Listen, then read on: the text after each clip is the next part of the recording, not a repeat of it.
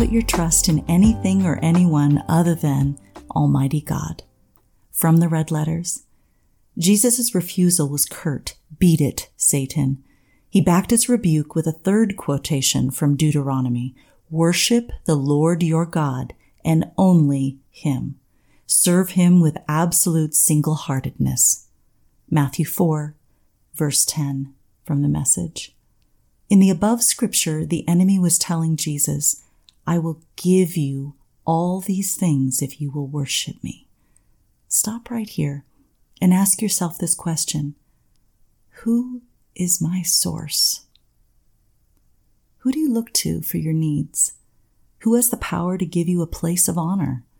Is it your job, the government, an association, your parents, your spouse, a friend, your children, your pastor? The only one who is reliable and able is Almighty God. He is your truth, ability, and strength. The breath in your lungs is a gift from Him. The sun that rose this morning was His choice. The gravity that holds your feet on earth right now was spoken into existence by Him. And not only that, He placed the earth itself in the vast darkness of space, and it hasn't moved. Everything that has life pulsating through it originated in His imagination.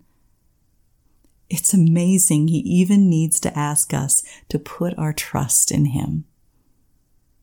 Beware of placing power into anyone's hands other than Almighty God to meet your needs. God is your source, and He is well able. He never changes. Make a firm decision to trust Him. Today is the day for you to trust in the Lord with all of your heart and not to lean on your own understanding. In all your ways, acknowledge Him, and He will direct your paths. Proverbs 3:5. Let's pray. Father, you are my source.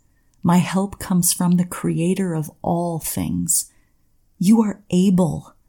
Bless you, Almighty God. You hold the universe in your hand, and you love me. Bless me.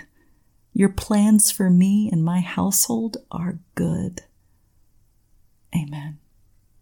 Jesus said, until now you have not been bold enough to ask the Father for a single thing in my name. But now you can ask and keep on asking Him, and you can be sure that you'll receive what you ask for, and your joy will have no limits.